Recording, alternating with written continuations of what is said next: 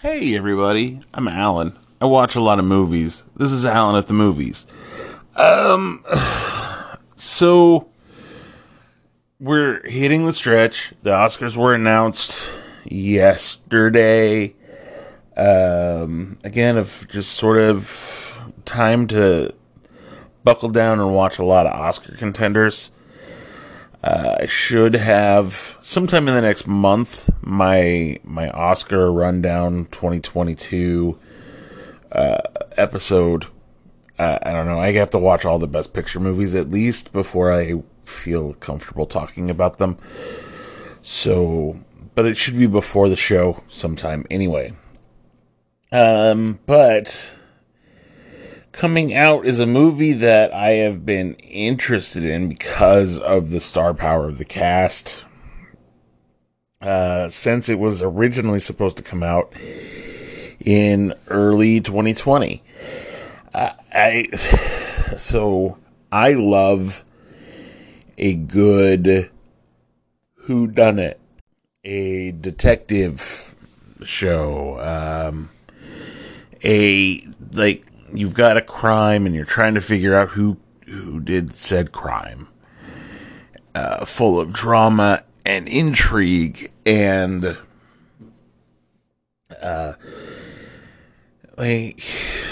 nobody really does that better than Agatha Christie in terms of books.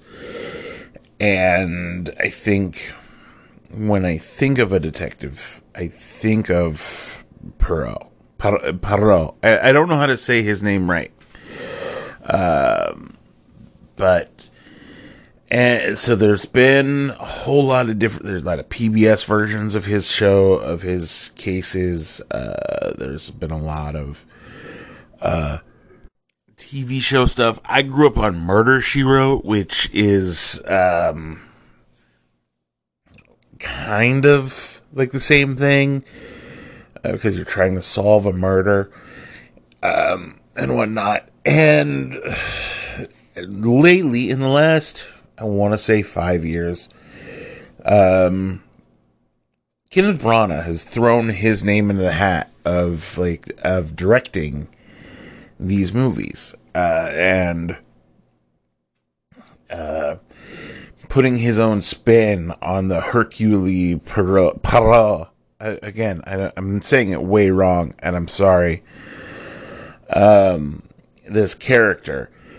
And I think, and a lot of what he gets is really talented and amazing actors and actresses to play the parts of the game of Clue that you are watching unfold.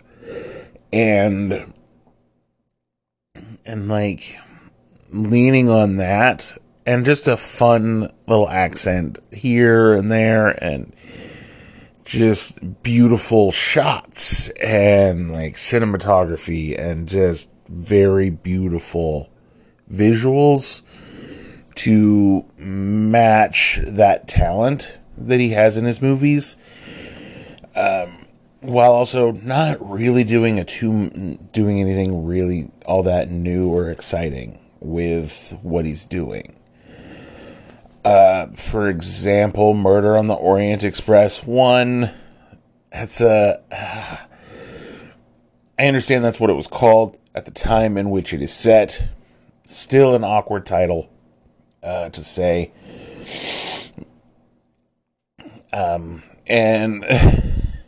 And now, which was the first one that he did, and now with Death on the Nile, which is what I saw today. Which, when you look at the cast of characters involved, it's got some really great people and really interesting people. And then, yes, then you throw in the reason it got pushed back 1,000 times. Outside of COVID, of course. Mr. Cannibal himself, Armie Hammer, and you've got Gal Gadot, who's got her own little bit of controversy in there, and it just sort of begs for, okay, we put a lot of money into this movie. We've got to release it at some point. Let's just release it in February. Nobody's going to pay attention to it. We'll advertise the shit out of it because we spend a lot of money on it, but we just need to get it out. And it's not my favorite. I liked it. I thought it was interesting. I thought the pacing was odd or very like slow and methodical, which I mean is Kenneth Branagh's like MO when it comes to his directing.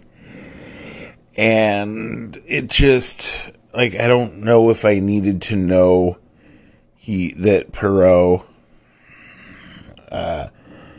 served in the war, in World War One. Like, I don't think I needed to know that. And you start out with this black and white flashback, and it felt like extra footage to try and create character that you didn't need, if that makes sense. Like, you already have this Sherlockian world's greatest detective, and that should be enough, right? That should be it. Like, I don't need to know Sherlock's backstory.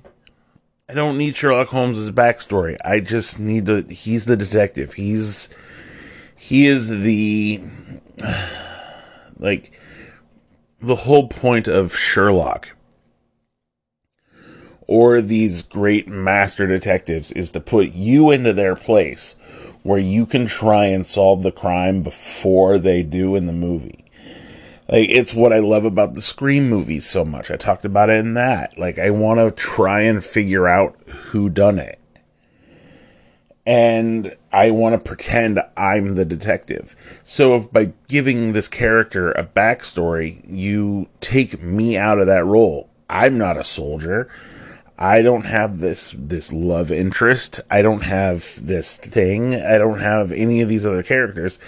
So it's not a blank slate anymore, which makes the movie less fun for me. And I realize I might be alone in that because character development's important, but I'd rather know about the character development of your suspects as opposed to the character development of the detective. That said, I think you have a really interesting cast and a really, like, you have a lot of, the acting is really up and down. Like, a lot of it is really good, and then a lot of it is also incredibly hammy and melodramatic. Armie Hammer, like, there are a lot of, he has some roles that I admittedly really like. Call Me By Your Name was one of my favorite movies the year it came out. There's a couple others that I really like him in. That's just the one that really pops into my head. But dude is hammy as shit in this one. And it just sort of lowers everyone else because they in the scenes that they're working with him, they have to lower themselves to his acting level. And that sort of affects the rest of the movie for me. Gal Gadot is another one that just, I love Gal Gadot as Wonder Woman, partially because Wonder Woman is this character that doesn't really have, like, she's the proverbial fish out of water. She's this strong Amazonian, doesn't really take shit from anybody, but also is, like, vaguely naive and, like full of herself. In this movie, she's supposed to be this this like rich, like scene stealing that everyone is jealous of sort of character, and like she's not a good actress. She's not. If you expect more from her than what Wonder Woman provides,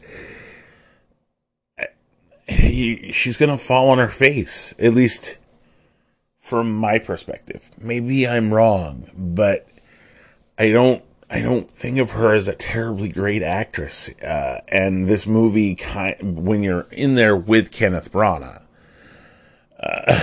for example, you're just establishing yourself as not that good. I'll tell you who I was delightfully surprised by. Russell Brand. Russell Brand was like, he's not playing the role that you see him in all the time. He's his own man, as it were, and I think in this movie, he threw himself into it, took it very as seriously as he could, and doesn't come across as super hammy, doesn't come across as a melodramatic over actor, or he doesn't feel out of place. I really enjoyed it. Enjoyed him in this movie. He's a small part, but it's still something that I really loved and enjoyed. I could talk about the rest of the cast as a whole. It's a well cast movie that just has bits and parts that sort of will fall flat, and I wind up not really caring about most of the characters because of how poorly they act. The movie itself lags. It's a little slower paced than what I like. And it's a lot, and admittedly, with a movie like this, with this type of story, you need that exposition. You need to be able to sort of pick up on why someone would want to murder the person who gets murdered. And so you can sort of build it a case, and decide who is going to be the person who is the murderer, essentially, and why. You are building the case along with Perot. And I should just say the detective, because I'm butchering his name worse and worse every time I say it. Which is fun, and it adds to a lot of the story. But also, I spent what felt like over an hour going, when is the murder gonna happen? When is Act 2 gonna come into play? Act 1 seems to go on too long. Act 2 is pretty short, especially in comparison to Act 1, and Act 3 it's like a blink of an eye. The ratio is skewed weird for me. I would like 30 minutes of setup and exposition. You can do 30 minutes of setup and exposition, about 30 to 45 minutes of casework, and then 15, 20 minutes of concluding that case. The movie shouldn't be more than, and that's a general sort of breakdown, but the movie shouldn't be longer than 2 hours, for sure. And admittedly, the movie's only 2 hours and 7 minutes, but watching it just feels so much longer than that. And that's, I think, a pacing problem. But, like, it's really beautifully shot. And again, the acting is very good for the most part. And the story is exciting enough that sort of, again, it keeps me guessing as to trying to figure out who did what and why. I was wrong as to who it was. I made my assumptions. I stuck to it, and I was wrong. And I am interested in watching it again to see if even though now that I know the ending, right, to see if I can pick up on those things that they had mentioned as to why it happened and see it and watch it unfold. Similar to like an Ocean's 11 where you can sort of pinpoint what's happening, and even through before the flashbacks and stuff. The movie's okay, is what I would say. It's okay. It's not great. I think if you're gonna watch a Kenneth Branagh this detective movie, I would see the Orient Express one as opposed to this one. I think that the other one is better in terms of the acting. The TV show on PBS is light years better than either of the Kenneth Branagh movies. These guys skate by on having a really talented cast, is what it is. I'm gonna give the movie a 3. It's fine. It's fine. It's passing. I wasn't super stoked about it. And coming out of it, I don't think I wasted 2 hours of my day. I was entertained, but I think I could have been done a lot better. There's a lot of room for improvement. And if they do make a third one, because why wouldn't they? There's literally dozens of these books. I'd like to see some better pacing. That's all. That's it doesn't come out until Friday. I'm gonna say wait and catch it streaming, honestly. For as beautiful of the movie is, I watched it in Dolby, so that's kind of gonna skew my opinion on the quality of the movie, but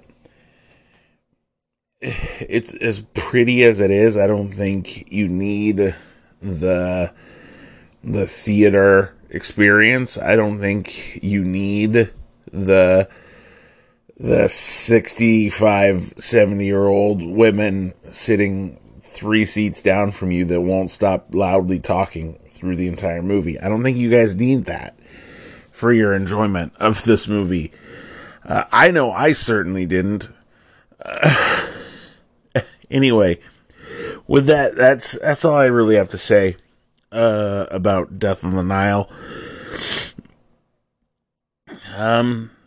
It's meh. It's a meh movie. It's meh. It's something that you can throw on. I will probably watch it again, but I'm not going to see it again in the theaters. I'm in no hurry to rush out and see it again, but I do want to watch it again at some point. Anyway, you can follow along with the show on Instagram and Facebook. Thanks for listening. You can also subscribe wherever you listen to podcasts and share with your friends, and write a review, places that you can write reviews, all that stuff that podcasts tell you to do. And I will see you guys the next time I am at the movies. Bye-bye.